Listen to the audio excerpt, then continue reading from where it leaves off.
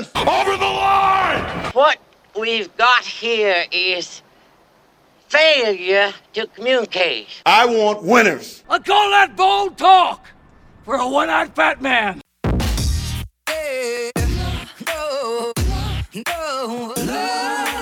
And here are your hosts, RJ Young and Brandon Drum. What's up, kinfolk? I am back with Brandon Drum for an emergency upload of Young and Drum, where we're going to talk about the new defensive coordinator at Oklahoma. That would be the one, the mean one, Alex Grinch. Brandon, how you doing, man? Yeah, I'm pretty good, but it's been quite a whirlwind past couple of days. The mean one, he's nothing but sauerkraut in a sock or whatever they say in the song. The Grinch is in town, and he's here to steal the ball away from offenses. All the Grinch puns, all of them. Give me all your Grinch puns. Yes, and that's kind of the thing that I found was great about figuring out this guy's defensive philosophy is it feels like he could be thrown in here right away and do some good because he's used to seeing a 3-4 alignment, even if it's not a true 3-4 defense with a two-gap scheme because he's a one-gap guy. And he also emphasizes takeaways, for which Oklahoma, to put it mildly, has sucked. We had 11 takeaways for this defense in 2018, and the two teams playing for the national title this weekend had 22 and 21. So that's the gap that Grinch is brought here to close. And I thought it was really cool that one of the things that I found was, check it out, he did a private study about takeaways to see what kind of influence turnovers have on a defense, and he said if you got 24 turnovers, you can get 9 wins for your team. And his first season at Washington State, they got exactly 24 takeaways, and they got exactly 9 wins. So strip, forced fumbles, interceptions, it seems like that's what this dude wants, and effort, of course. Yeah, he definitely is. Seems like a guy that really does like to turn around defenses. He did so at Washington State. Now, mind you, that was his alone kind of being the DC kind of job that he had. But I will say that people want to really, really pinpoint, oh, well, you know, Ohio State's defense wasn't that great this year ever since he showed up. Guys, he didn't even call the defenses. So let's emphasize that just for a moment, because folks keep talking about how bad Ohio State was on defense this year, particularly that they regressed in the 2018 season following a pretty good 2017 season, especially in pass defense. But number one, he didn't call the defense. Number two, he coached the safeties, not the secondary, the safeties. And for those of you that are keeping score, the number one recruit in the state of Oklahoma committed to Ohio State and was a safety, guy named Josh Proctor. So, and that's also some of the scuttlebutt is, could Josh Proctor up and leave Ohio State to come to Oklahoma? I haven't heard that that's even on the table. But no, and I talked to his dad yesterday. That doesn't sound like that's going to be on the cards at all. But right. We'll see. Right. But I also just wanted to emphasize how little he did have to do with the working controls of the defense. And when he's been able to call it, granted it was one time, they were pretty good. Yep. No, he's a very, very good guy. I mean, I'm sorry, but people need to realize this guy is very, very well thought of around the coaching ranks. By the way, since we've been on this podcast, OU football finally got around to officially announcing that Alex Grinch is the new defensive coordinator at Oklahoma. So if you probably saw that press release about the same time that we started recording this podcast. Very nice. Good for them. I have yet to get it in my my inbox there, which is pretty annoying. Well, I mean that's that just makes sense. That just makes sense. But yeah, the whole I'm actually shocked. I really thought they were going to do it tomorrow, but I'm glad they did it. They needed to have it done before the AFCA convention, which starts on Sunday. Which I will be at. Which is that a boy. We talked about it. Yeah. I got the go ahead from Boss Man to stay another couple of nights and have it. The old company pay for it. So I'm going to do it. And I'm going to enjoy it. Very cool. So let's talk about some questions that I know Oklahoma fans have, starting with how good is Grinch as a recruiter? Now, I know that he was running lead on Jordan Battle, who ended up at Alabama, but it might have been that this job was up. So, you know, Jordan Battle didn't want to commit to a guy that wasn't going to be there. But also, that's the highest regarded recruit that I could find for this guy that he was really leaning toward. And when you look at Washington State, they don't really recruit defensively like that or at all like that. So it's really hard to gauge how good he is. So what's your read on Alex Grinch as a recruiter? So anybody that thinks the guy can't recruit, I think is just crazy because one, he was at Washington State, so that's really an awful gauge on just about anybody. Getting any kid to Pullman, Washington, is a chore, and I don't even know how to describe it. I would say it's a lot like Kansas State and West Virginia. Actually, more like West Virginia than Kansas State in that. Well, I mean, I think it would be easier to get to West Virginia because West Virginia literally is 5 miles across the border of Pennsylvania and like 45 minutes from Pittsburgh. So there's actual life you're at also, West Virginia. You're also dealing with Pittsburgh and Penn State as well as Marshall, and that's why I was thinking Washington State because you got Washington down the road. Yeah, you but got they Oregon have such a over there with you too. You know, it feels like it was a 1-1. Maryland though.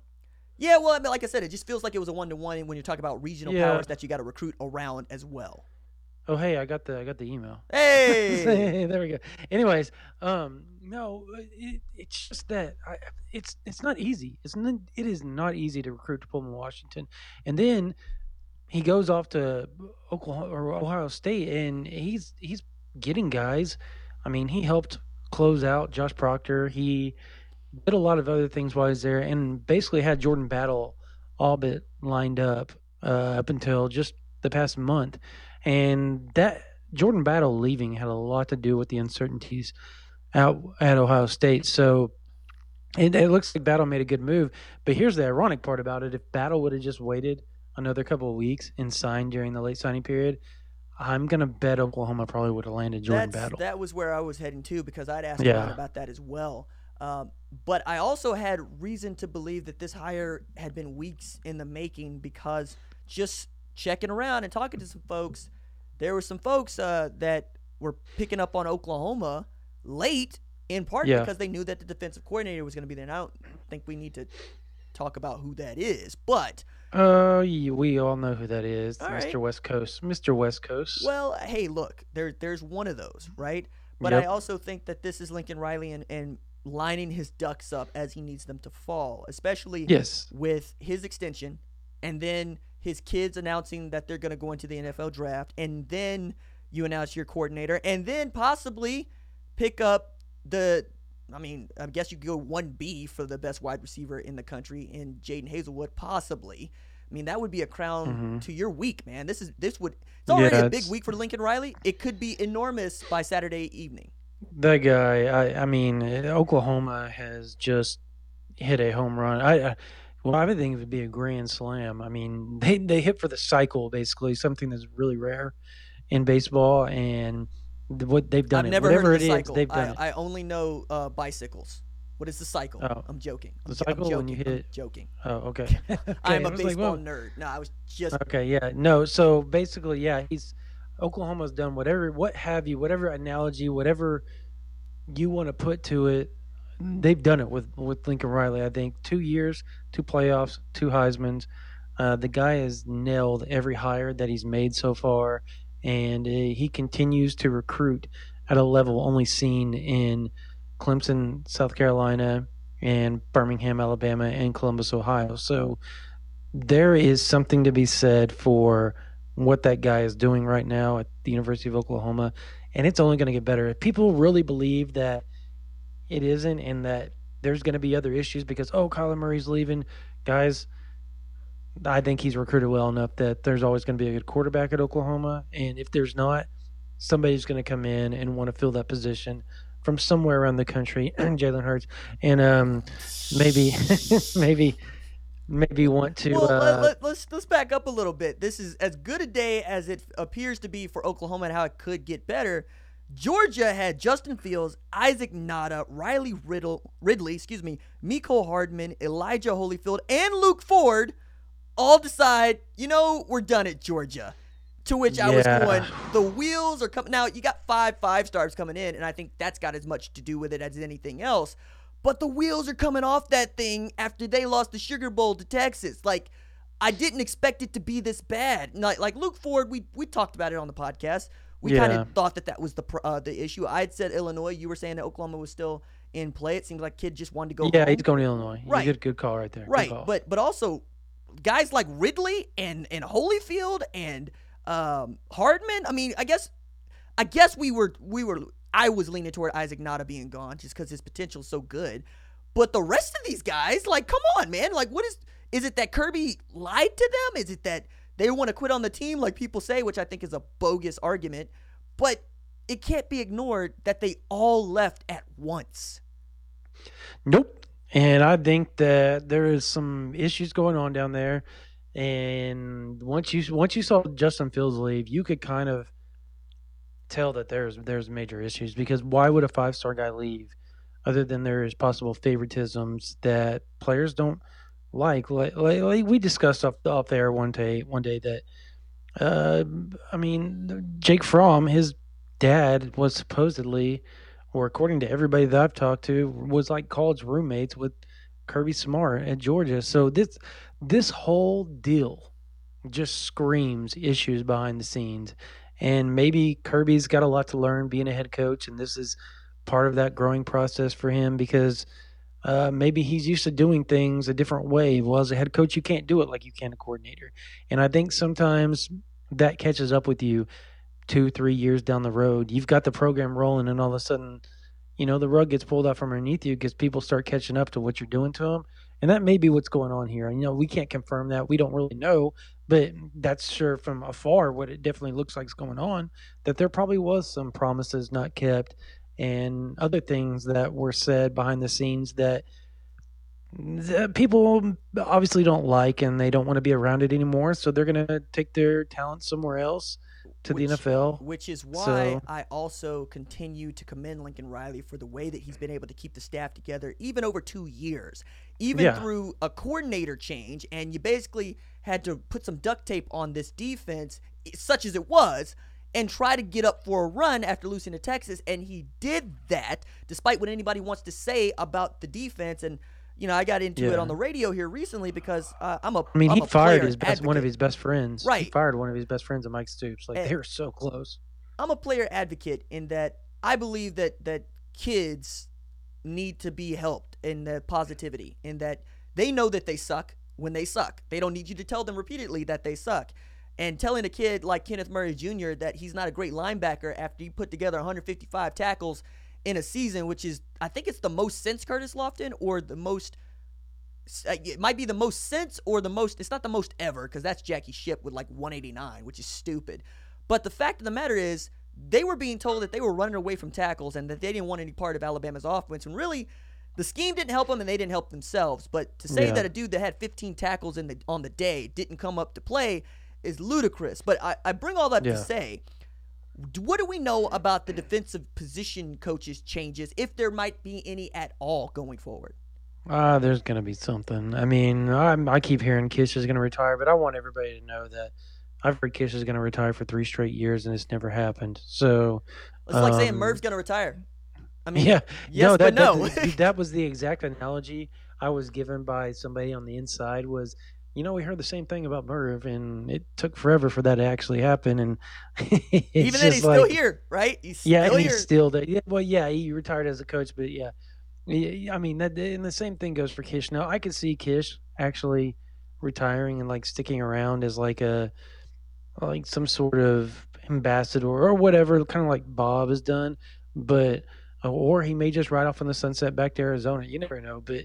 I've also heard that as well. But talking to people close to that, a decision has not been made yet. I can say that it hasn't been officially made, but I think we'll know more next Wednesday when the staff arrives back and Riley meets with everybody, exactly where everybody stands. I think that some people feel that Cooks and Kish may be the ones that could get ousted, but at the same time, I want everybody to know that Grinch has been a safeties coach almost his whole career and just a DB's coach, maybe a handful of times, a handful of years throughout his career. He's been a safeties coach. Well, I mean, I get all of that. I get all of that myself. You could split it, is what I'm saying. You could, in the way that he might want to coach the defense, but also as a coordinator, do you really want to be the safeties coach or the corners coach or the secondary coach. And I guess, that's his prerogative.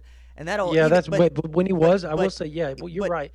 Even because even if he wanted to coach the safeties, I don't necessarily know that folks are going to be enthused. I mean, and what folks think, and when I say folks, I mean fans, are going to be enthused with the return of Kerry Cooks, despite what he might have done or might be able to do if he was just coaching corners. Because, that was part of the thing with Mike, was they were saying, hey, man, maybe he's just bit off too much, and we need to just hand that off to somebody else. And then they brought in Cooks, and not a whole lot changed. And you can make an argument that that's talent, but you got to recruit talent, so forth, so on. So maybe you just want a fresh set of hands and a fresh set of eyes out there to help you out if you're Grinch. Maybe you do want to bring in at least one guy that is your own that you can count on to do it the way you want it done. Yeah, no, I agree there. But if you're going to do that, maybe you bring in somebody you feel comfortable about. But maybe, and just maybe, that Lincoln Riley says, look, man, this guy killed it at Notre Dame when he was in a different scheme, a more aggressive scheme. Why not give him a chance to see? And if you don't like it, let's move him on. And I say that as a person that really feels that. And I wrote this. I'm in the middle of writing a piece on the board, and I don't like giving quibbits of everything that I put up the board, but I will give a little bit right here.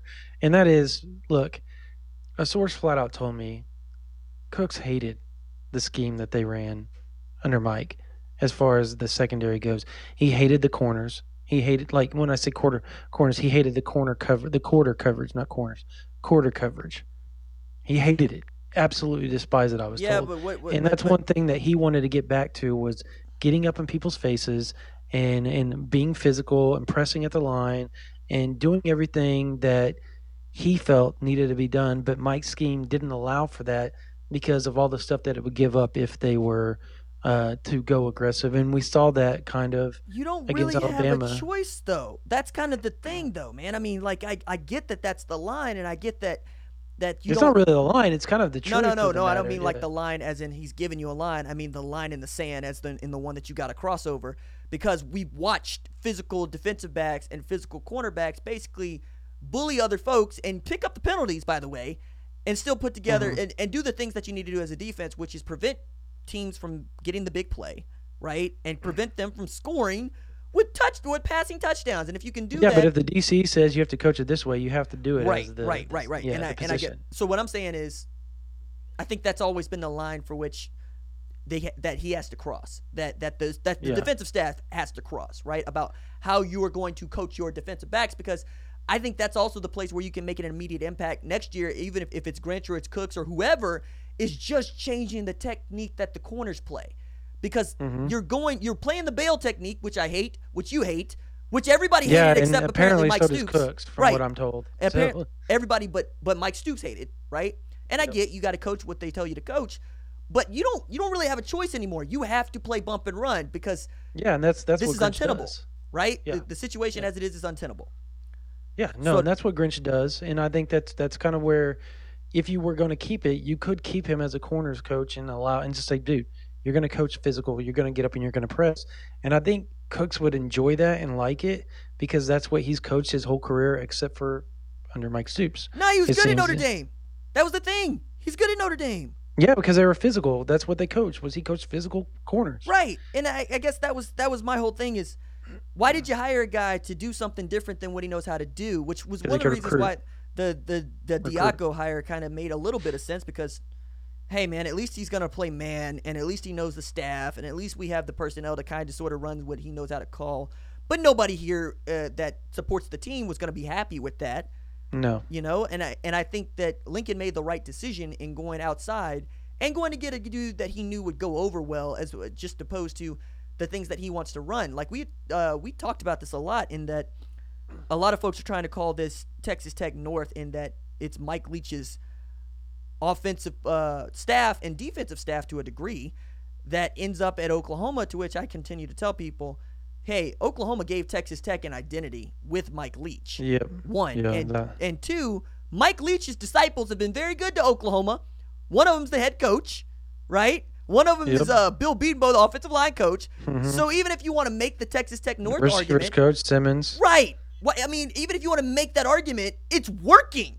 It's working better here than it's Yeah. working at Washington State, man. And to a degree, Well, I mean, North Texas. I mean, freaking Latrell's Mike Stoops' disciple as well. I mean, my goodness, literally the whole Arizona staff at outside of Kish with Mike that turned that program around before Mike got ousted, which was just a dumb move by Arizona. When you look back at it, like he was a good head coach, which is just so crazy now when you look back at it. Like they haven't ever been the same. well, They won 8 games and they fired him. Well, and That I is guess just you know dumb. you just saw Major Applewhite get fired for winning 8 games. All right, Yeah. I think a lot of it has to do with not just the number of wins you had, but I dug into this Houston thing with Major Applewhite, Dana Holgerson, because I mean I've been critical of the move and I remain critical of the move, but when Tillman Fertitta says to you, what does it take, to get you to Houston if you're unhappy at West Virginia? And then they put up or shut up with money that is ridiculous. You can see that they were really into wanting to win, and that was the reason they made the move. Is just Yeah. we gave Major Applewhite the job to try to put together some sort of continuity, and I think that Mike never had an opportunity to build that, but he wanted to build it, and making Josh Heupel your tight ends coach, you could do a lot worse than that from an X's and O's standpoint. No matter what you believe about his attitude and about just kind of monotone that he is. Hey, not to interrupt you, but let me tell you who was on that staff at Arizona real quick. Tim Kish, Bill Bedenbaugh, Dana Holgerson. Like, this was on the Arizona staff. Seth Luttrell, Brian Odom. Brian or Barry? Brian Okay, Odom. all right. Grinch. Yeah. No, Like, are you that's kidding where I me? was. Like, what No, the that's heck, where I man? was. That's where I was headed. Where I headed. But also. Okay, yeah, go ahead. No, yeah, but sorry. I mean, I also don't necessarily know that Mike Stoops was the guy to lead them. That's where I was Right. going, right? Because you knew the assortment of talent, and when you got that assortment of coaching talent around you, I think a lot of what you have to do is what Barry Switzer did at the Dallas Cowboys, which is just take your hands off of everything and let everybody do their job. And I don't know that Mike is that guy, man. Matter of fact, I know that Mike is not that guy. And I think that's That's the fair. issue. That's fair. That's fair. You yeah. needed a bunch of folks around you that you could tell what's what. I mean, this is gonna raise some eyebrows with the comp, and it's not this severe, but I'm still gonna use it. Mike Yeah. Stoops and the dude at Independence Community College, where they wanted it their way, and you got to do it my way, and I have my attitude, and my attitude is the attitude. Hey man, I don't see a lot of and that's not to say that it's just him. It's also just coaches in general. It's not a lot of guys that are like Lincoln Riley who are going to be like, you know what, I can work with Baker Mayfield. I can work with this dude. And not only that, I think everything that he brings to the table is an asset. It does not prevent me from being a good coach. And his Right. ability to relate to people and allow them to do what they do best. As opposed to, no, we're going to do it my way. I don't really care that your way might be better. I know what works for me, to which, if you know anything about Dana Holgerson, just to take a look at that staff, you know that dude doesn't want to be told much of anything. Matter of fact, he didn't even buy a house when he lived in Stillwater. That's how eager he was to just use this as a stepping stone, because he wasn't going to work for Mike Gundy, not for any length of No. time. And Mike knew that. That's why he went to go get the dude from Shippensburg State. So I'm saying it ain't just my man Jason up there at Independence Community College, and it ain't just Mike. It's coaches. You either got Lincoln Riley or you got Mike Gundy. You usually don't have anything in between. Yeah, I know. And the funny thing is Yurcich didn't last very long either. He's heading off to Ohio State, which is so weird. Like, I don't understand that hire by Ryan Day at all. But I Man. understand it in that you want to make a bend toward an offense that is more predicated on throwing the ball as a quarterback rather than running Urban Meyer's, spread to run, because that's what Ryan Day does best. He's a quarterback's coach, and he's been a quarterback's coach everywhere he's gone. And bringing in somebody else who can help you install a different sort of system where you're not so much dependent on the legs of the quarterback to do anything makes sense to me, just knowing his background. That's how that felt to me. Like, I wasn't caught off guard by that, because I know that Yurcich has spent the last few years running an air raid, right? And when you Yeah. watch what Ohio State Yep. was doing last year with Haskins, they were basically trying to do the same thing with the limited play. with Urban's crappy spread to run, spread to run 2007 right? Tim Tebow offense. Which yeah. works with JT Barrett, works with Tim Tebow, even works with Cardale Jones, works a little bit at Texas, right? Because they Probably basically work do for that Tate Martell, actually. right, and that's kind of the issue. So I'm really interested to see what happens with Yurcich and Tate Martell, because I don't think that Justin Fields is going to get cleared to play this year. And whether or not they throw the ball, 65% of the time, or run it with him more often than they throw it. It's really interesting. Probably right. Yeah, you're probably right. I don't see how they can actually. I don't know how you could actually clear that guy just because of somebody said something to you. It was despicable what the person said.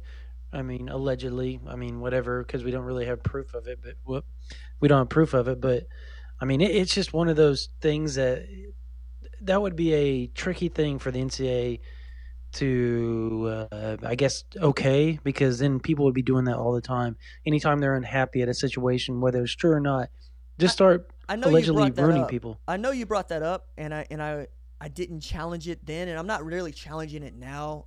I am saying that if somebody uses a racial slur or a religious slur against you, I don't think that, one, you should have to stand for it. I think it's going to make you uncomfortable anywhere you are. Mm-hmm. Speaking as a black man to a white man who is you, right? About this, this would affect me if I was at Georgia, if I was at OU, wherever I work. This would affect me, and it does affect me. I've made YouTube videos about how this affects me. So if the NCAA wanted to allow him to play immediately based on some sort of proof that he was called this or whatever, I think that's a good if he has precedent proof, to start. I'm behind it 100%. Yes, well, if he has 100% proof, yes, I'm so behind it. Well, and I you guess have that's no idea. That's what I'm saying. Is for me, it's just, hey, as the NCAA is taking a stand with this too, which is to say, hey, Georgia, get your house in order, or we're going to allow this, right? And maybe you'll get a rash of them, maybe. Yeah. But also, hey, man, he knows the score. And I think going back to Justin Fields and the quarterback situation and Mike Yurcich, I think Yurcich was a hire made to the future in Justin Fields, because if you know anything about Justin Fields, and we do, but informing folks, Quincy Avery is his quarterback's coach, who was Dwayne Haskins' quarterback coach. One, and two, that dude wants to be an NFL quarterback, and he was being treated like a glorified Wildcat quarterback at Georgia.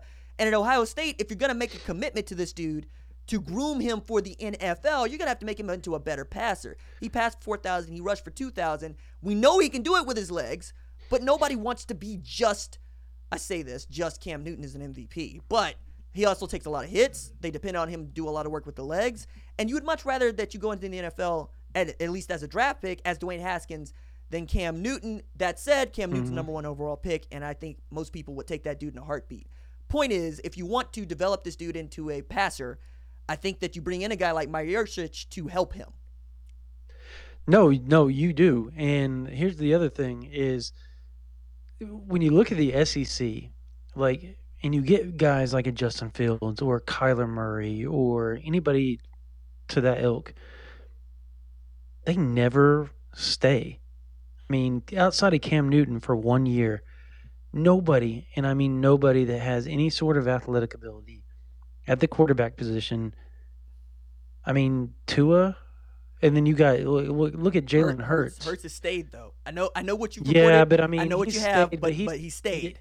Yeah, he stayed, but they can't. They don't know really what they're doing with him. Like, they just kind of. They're throwing him out at wide receiver, and that's they're doing all kinds of stuff, right? And it doesn't make sense. And they just don't, in that league. They just don't have enough creative minds to do that. Where the Big 12 and the Big 10, the Big 10 used to be that league that was just inside a little box, and they're going to run halfback ISOs and student body right and watch grass grow than 2010, 2000 era's Big Ten football. It's just the worst.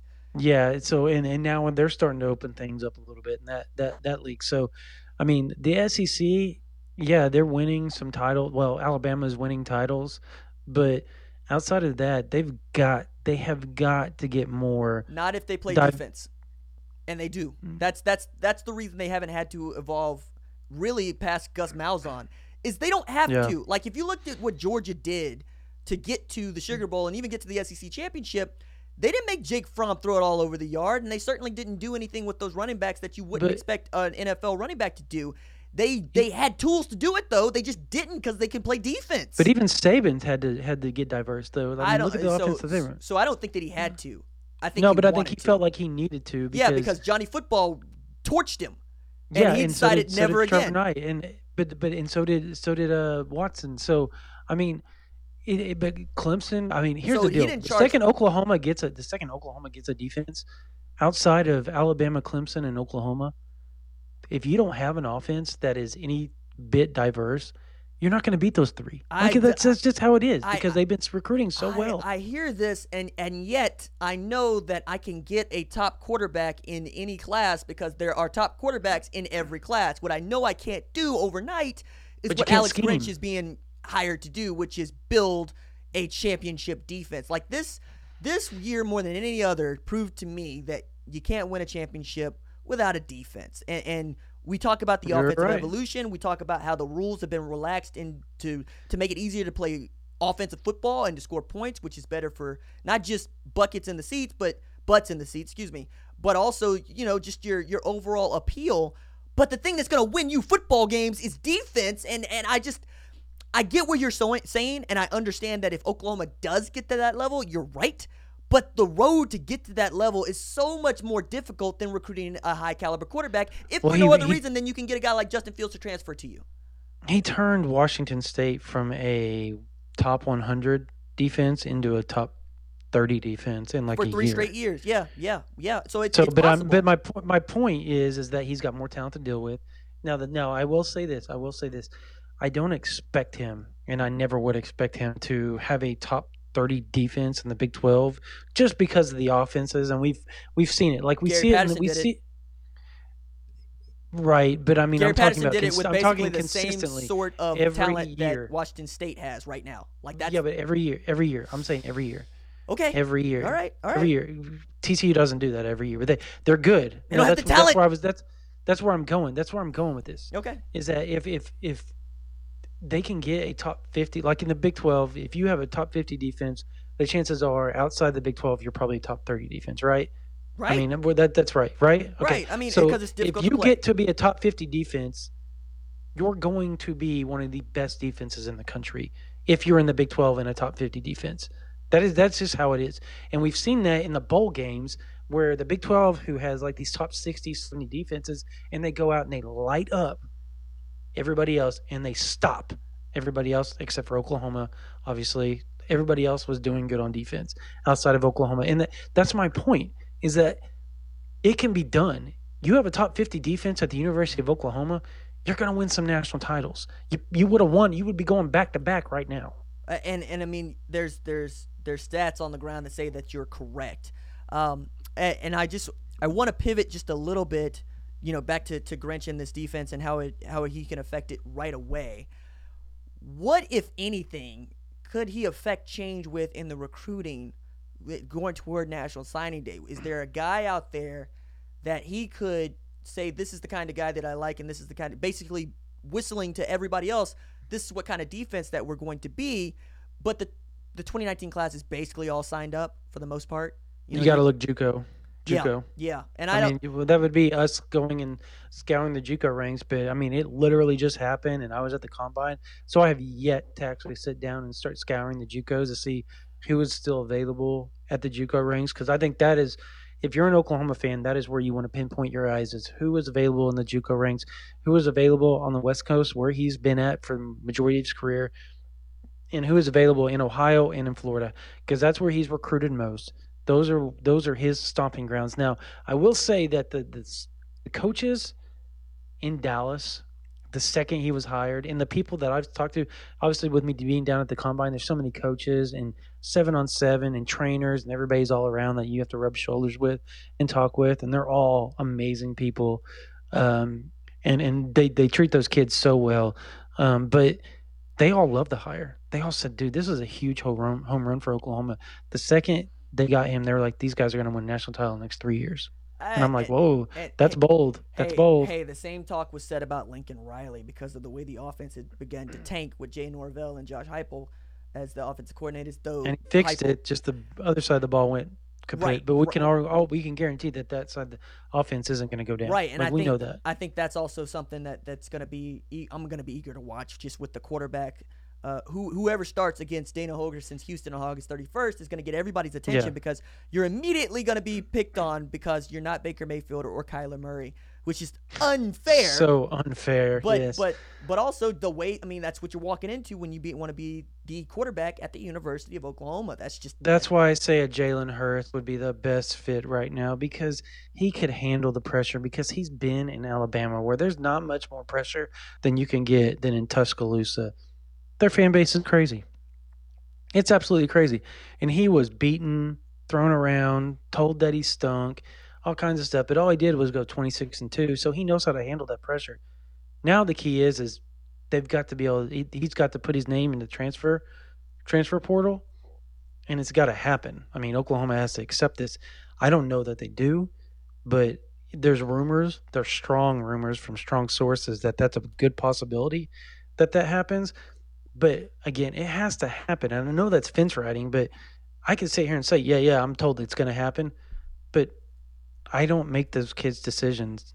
Well, I don't. You know what I mean? Like yeah, that. well, I mean, and that's kind of, things change. Things can change so fast. That's what I want to get into. Is just we were having deep conversations over the last 2 days about nailing down Alex Grinch is the guy, because everything that you had heard, everything that I had heard was that, hey, Alex Grinch is the guy, and yet we're unwilling to pull the trigger on it because we just didn't have the source that we wanted to have lined up to be like, yeah, this is it, let's go. And then Bruce Feldman did what I said was going to happen, which is it's going to get broken on Friday morning, and we're going to be talking about it on Friday evening. But just some insight into the process of running down this information, I think, is also interesting to folks, as much as we can share, at least, because folks, RJ and I were on the phone for hours and hours yesterday, off and on, all day yesterday and the day before. While I'm down here covering the combine, he's vetting people, I'm vetting people, I'm calling, he's texting, I'm texting. We're trying to figure this out. Now, we were so close. I mean, I'm telling you, we had it. We were like, we even debated breaking it last night.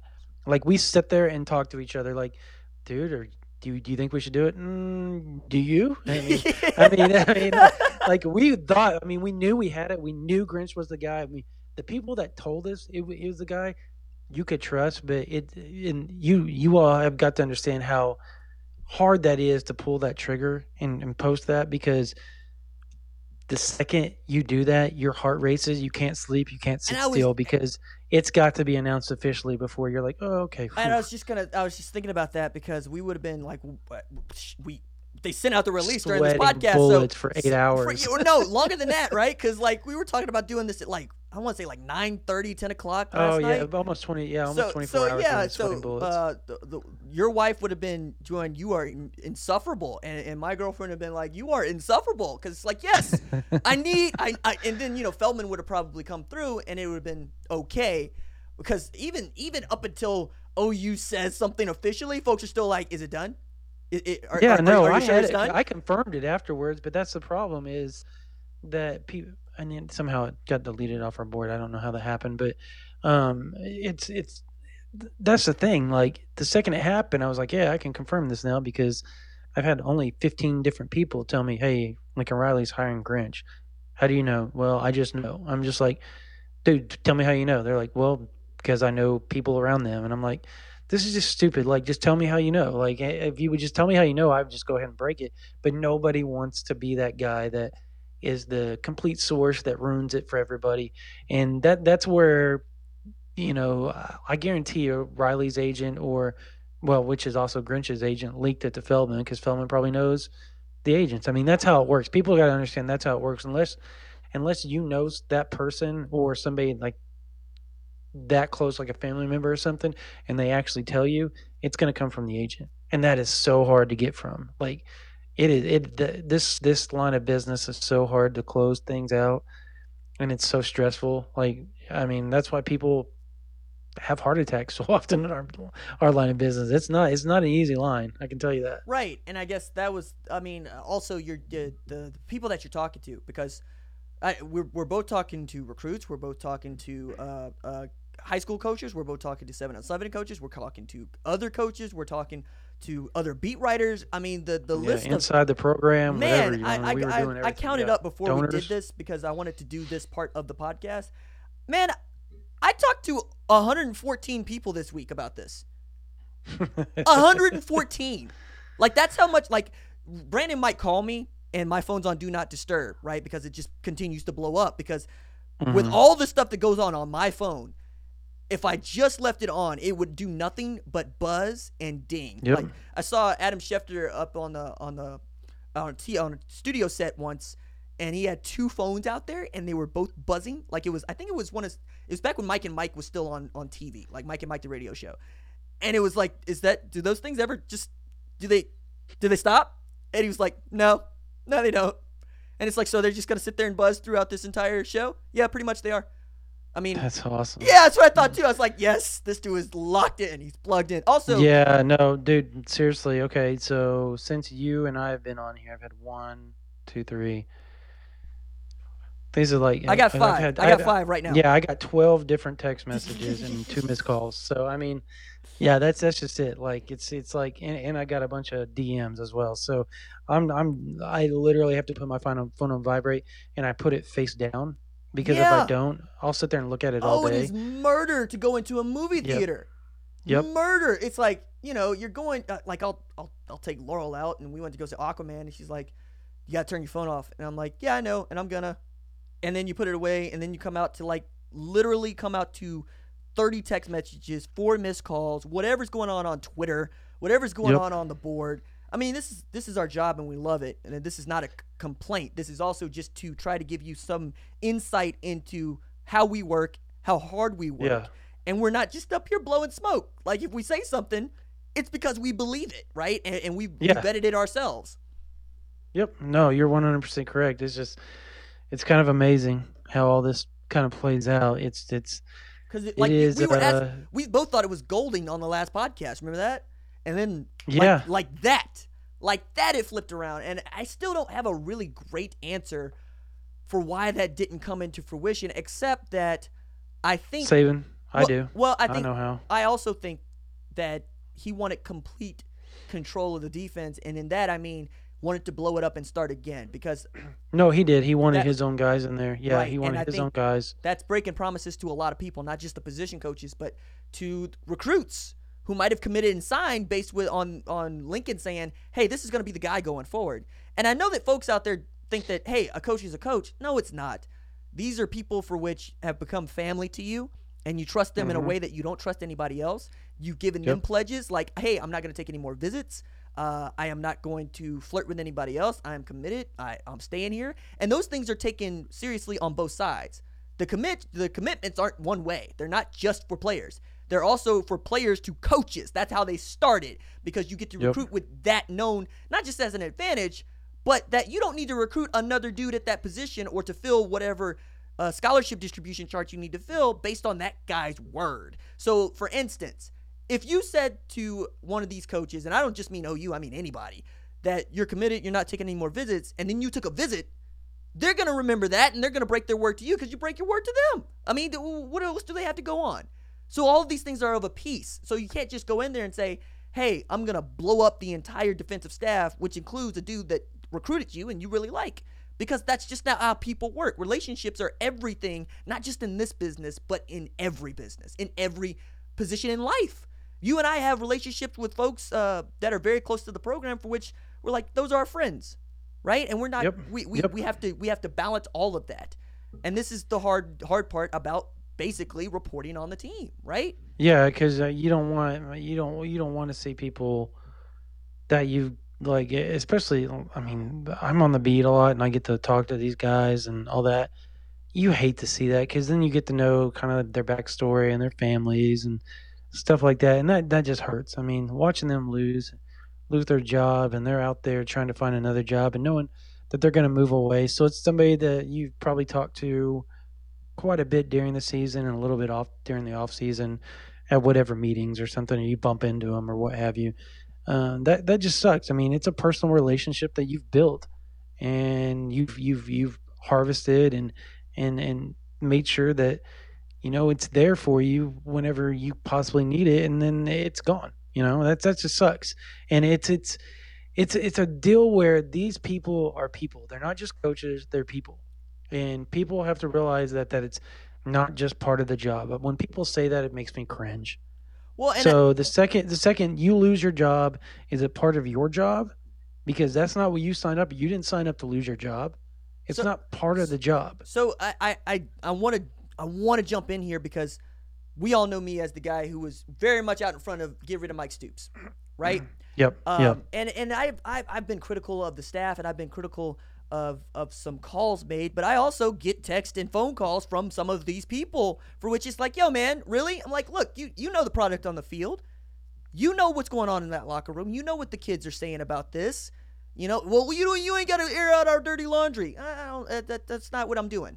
You know, it's keeping it 100 on the front with me, right? Because I'm not going to carry anybody's water who has been doing a bad job. Because at the end of the day, you and I have to do our jobs, and they have to do their jobs, right? And if you and I are bad at reporting on the team or talking about the team, we're going to get called out for it by anybody else, and rightfully so. And that's how I view coaching, right? That's how I view the position. If you're good at your job, guess what?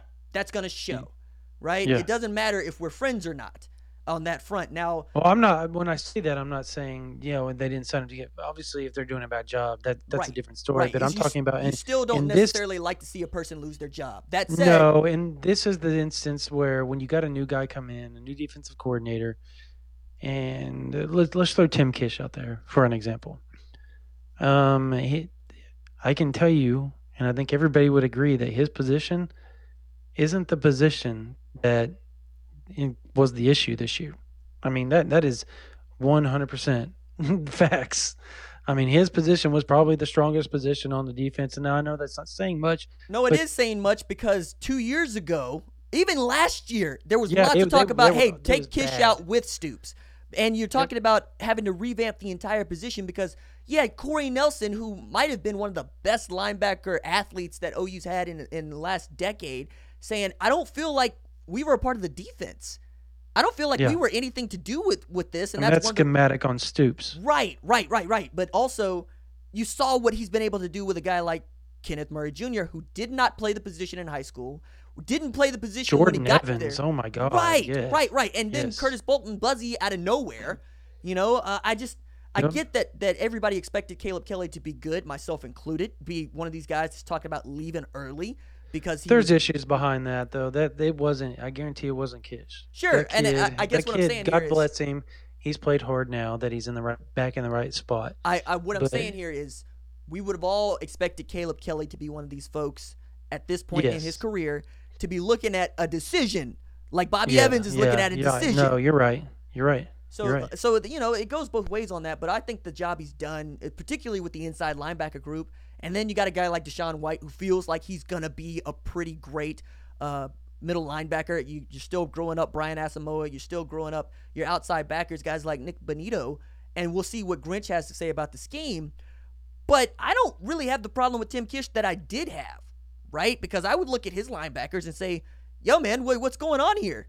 Because it's one thing for these dudes to be running from, and they're not running from tackles, to miss tackles, right? To miss tackles. It's another thing for them to be out of position, right? And as much as people wanted to say that Kenneth Murray Jr. is out of position, he chased down a lot of tackles, you know? He did. And you don't get to 155 by accident.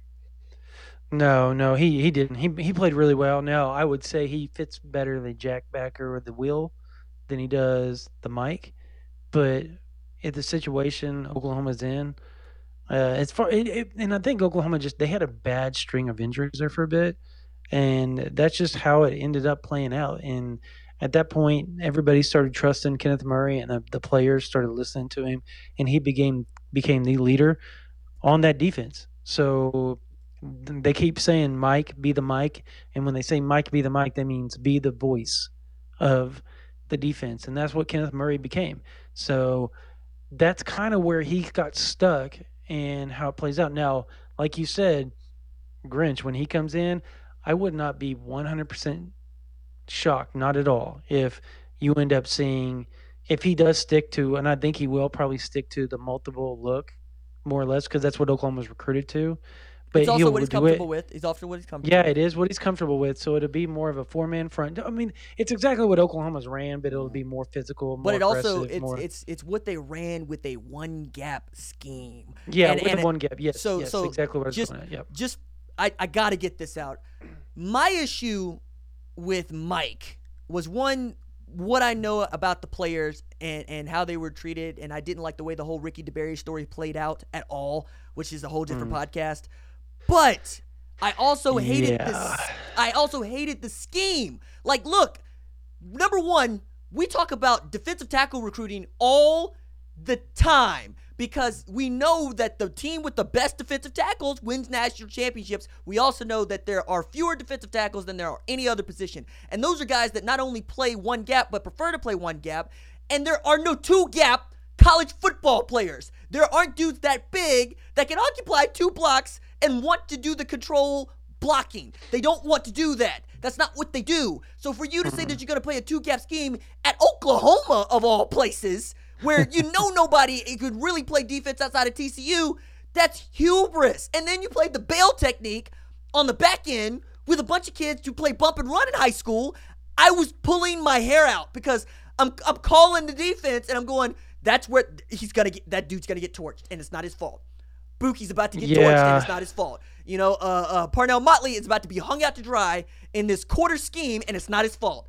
I looked at Jordan Thomas, and you broke the NFL Combine cone drill record, which means cover 2, corner, bump and run, corner. And yet you had the dude playing cover 3 and cover 4, and you wonder why he's getting beat because he doesn't have the straight line speed. I'd had it up to here with this, as you could very well see.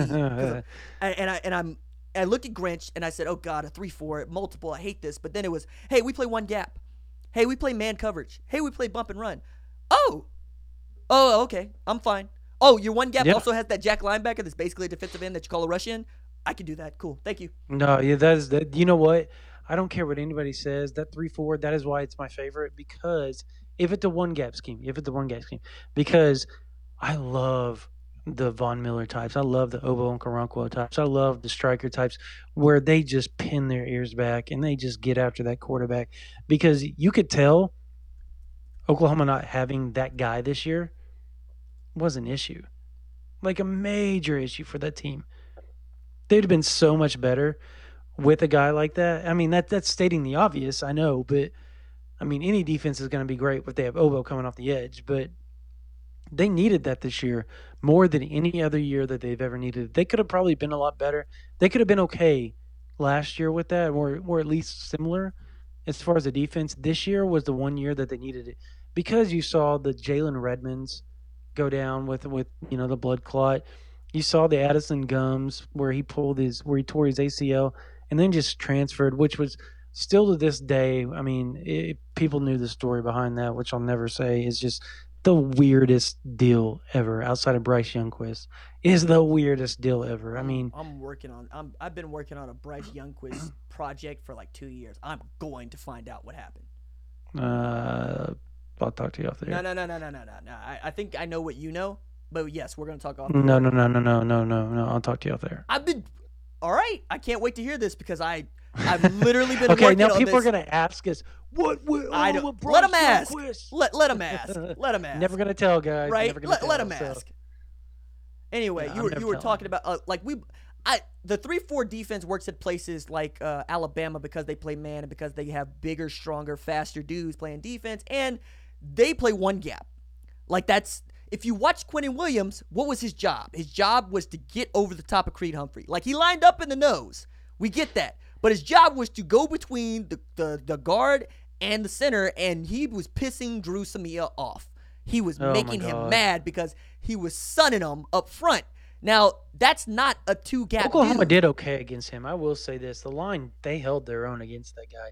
But he was such a beast. Say it with they me. had to put two Disruptive and three guys on him. Force. And two and three guys. That's the thing, right? That's what you're asking for. That's what Mike thought was going to happen and what he kind of got out of Jordan Phillips, right? If you have Jordan Phillips going, no, I'm so good, you're going to double team me every play, then yeah, this kind of sort of can work. But you need 4 dudes on the line to try to give that guy an opportunity to earn that double team. You can't you can't just line him up with 2 other dudes and say, all right, go occupy the middle. No, it doesn't work that way. That's not football. No, you can't guarantee a Tapper or a Jordan Phillips is going to walk through that door. And that is exactly what Oklahoma had. I felt so bad for Jordan Wade, because he was like he's a good 3 technique. but he wasn't a 3 Yep. technique. He was a 0 here. And you look at Devontae Lampkin, it's like he's big enough. He should be a nose. That ain't the way the dude was coached to play ball, though.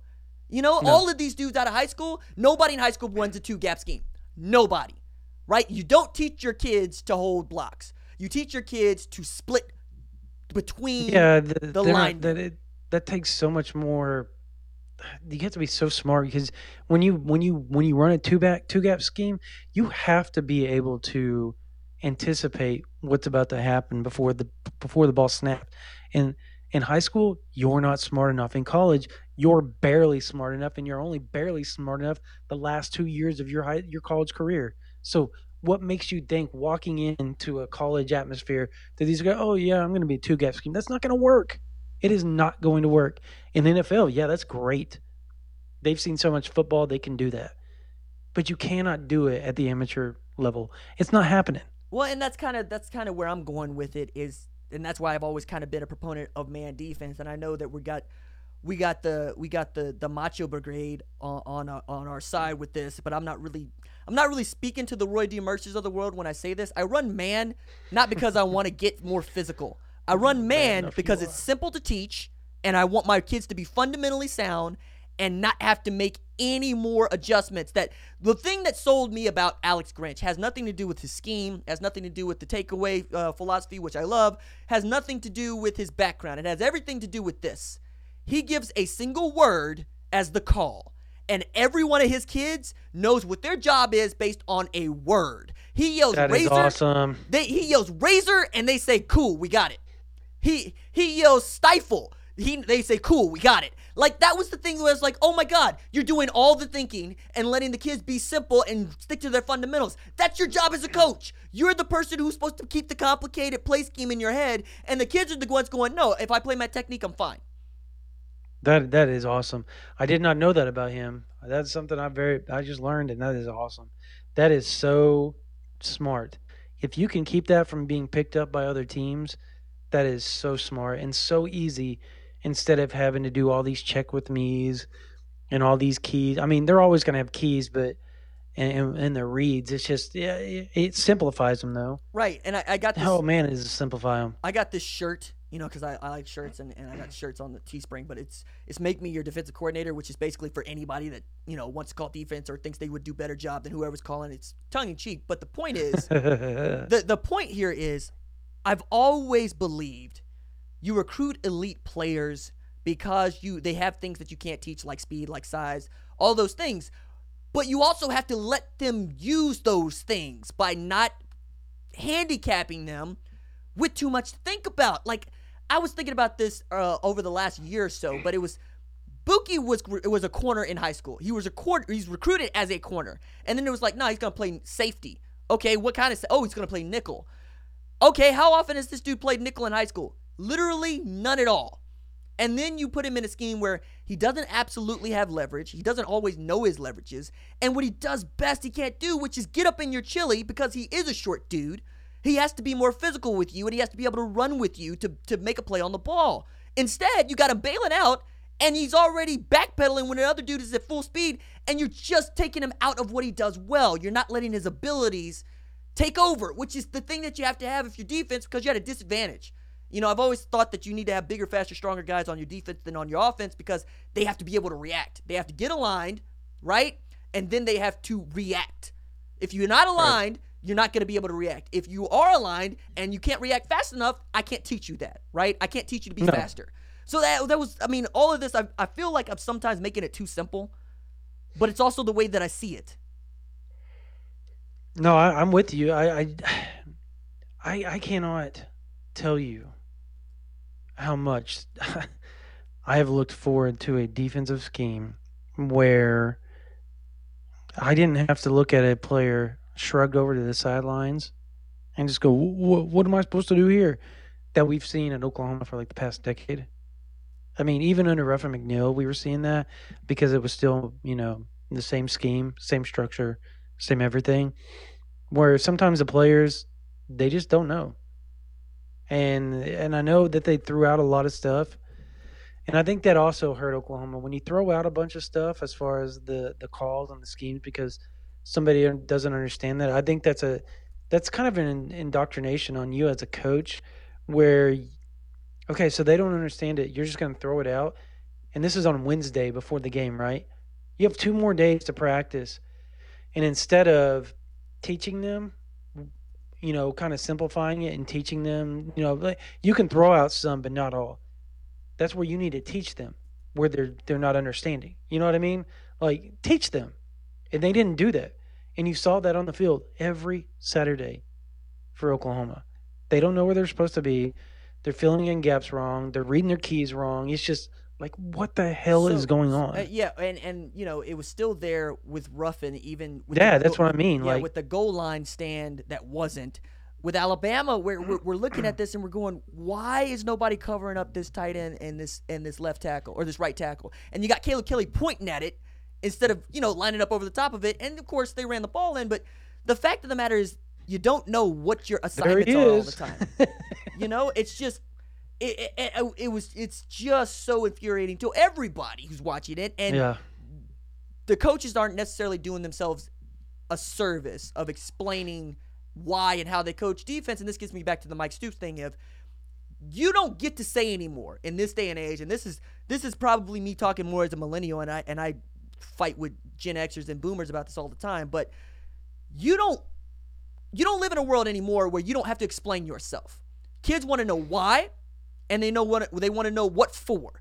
And fans want to know why, and they want to know what for. So you getting up to the podium. We're just stupid fans. Right. And you getting up to the podium. I was just quoting that one. What quote I'm talking about, right? Yeah. I get it, right? Because there's CEOs make the same thing, but you don't get to be flippant with the fan base that lives and breathes this. You don't get to be flippant with your kids who you're asking to literally sacrifice their bodies to implement your plan. You have to be able to explain it to everybody. Like Jim Mora Jr. had this with Josh Rosen at UCLA. It's like millennials, they just want everything explained to them. Yeah, we do. And you know what? A lot of this is a product of being raised in the age of not just the internet, but a financial crisis. We don't trust you anymore. We don't trust a word that you say. You told us everything was going to be fine. And now we're supposed to clean up the mess that you left us and we're supposed to just take your word for it? No, that's not going to fly. And I think all of that comes back down to players are smarter than they used to be. They're certainly more athletic than they used to be, and they want to know why they're doing something. And I think fans are the same way, which is one of the reasons why I think Lincoln Riley is perfect for the job that he has, because he has just the right tone of pissed about a question or not. Yeah, and he's patient. He's so patient. He will consider your question, right? He'll consider it. You can see the wheels turning when you're talking to him. And he'll say things like, I get why you got to ask this, right? I get why you got to ask that question. And then he'll answer it. He's just like, we don't think about it, so forth, so on.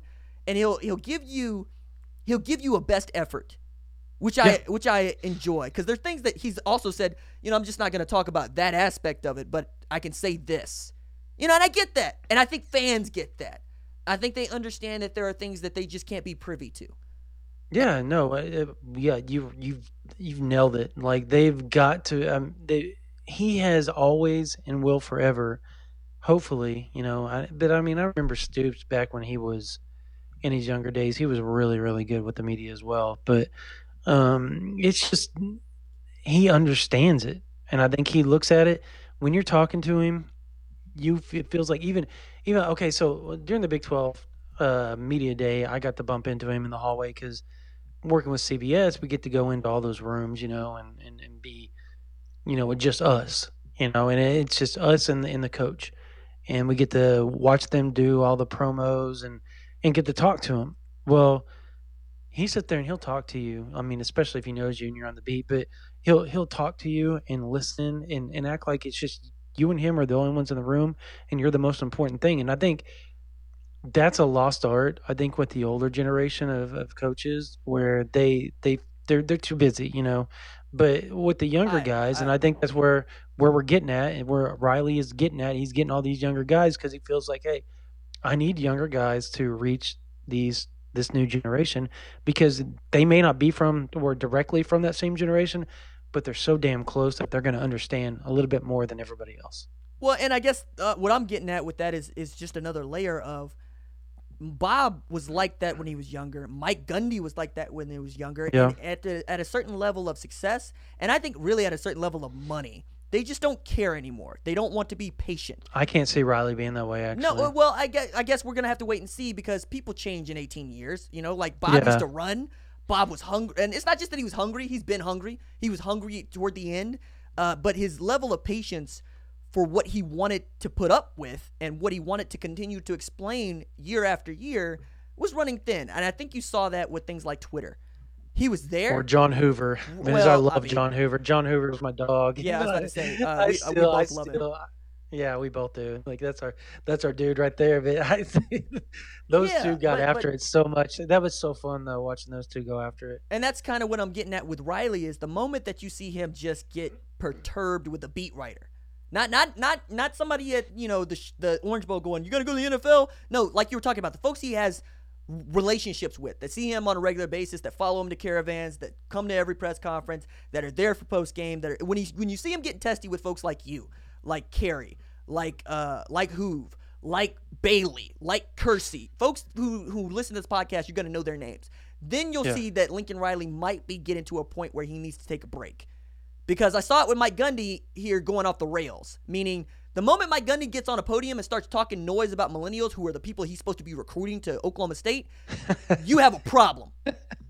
Because if I'm incensed and I'm not being recruited by Oklahoma State and I don't care if Oklahoma State wins or loses, that's a problem for you because folks that want to be invested no longer are. They feel like you've just thrown them aside. And in this age, you could say, hey, we're going to do this without you. You don't need you. Yeah, you could say that. But we're going to go to Alabama and we're going to put together something that's going to dwarf what you make. Because I don't know about you, but the way I'm built is to get poked in the chest is for me to want to fight you.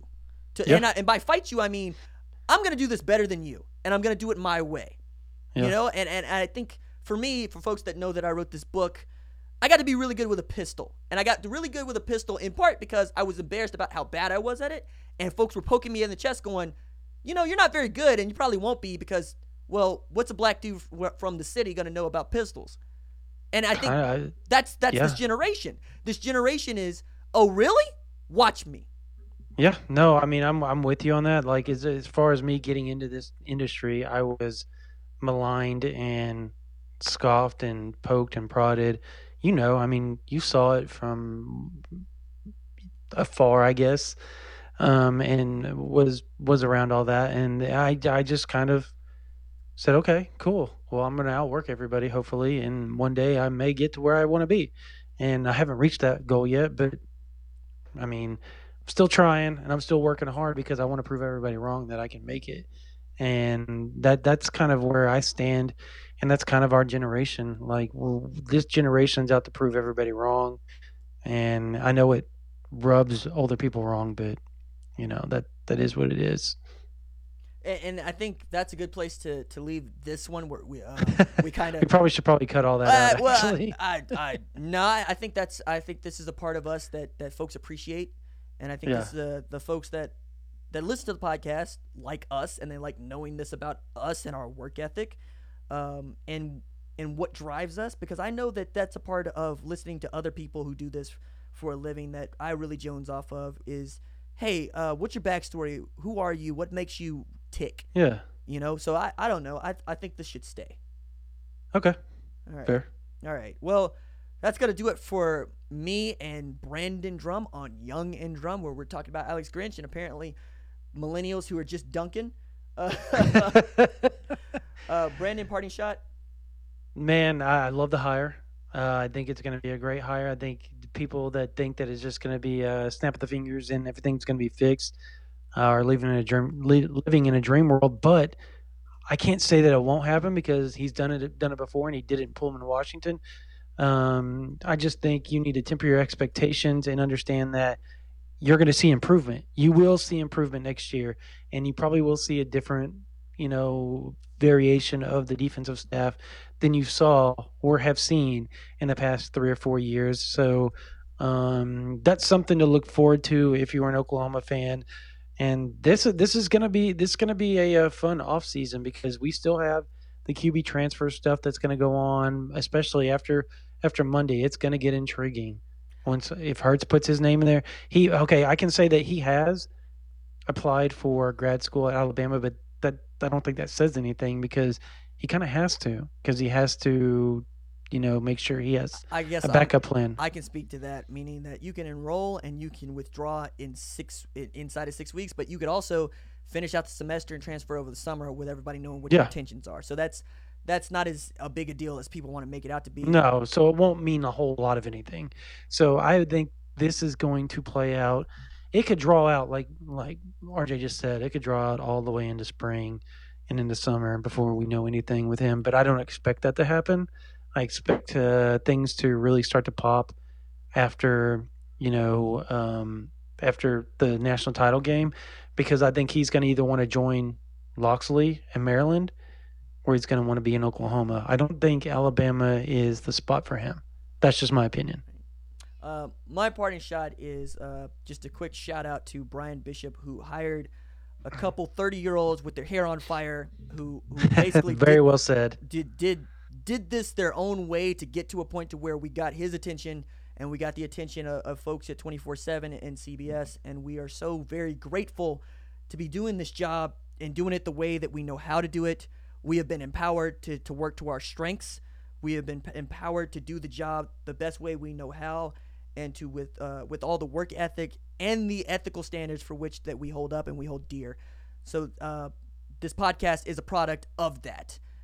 And no matter what goes on with the defense, no matter what goes on with OU, no matter what goes on from here, we're both sincerely grateful to everybody who listens and everybody who's given us a shot along the way, because we would not be here otherwise. Yep. Very well said. Very well said. And I concur 100%, 1,000%, 1,000,000% actually. All right, that's going to do it for us. Deuces, fam.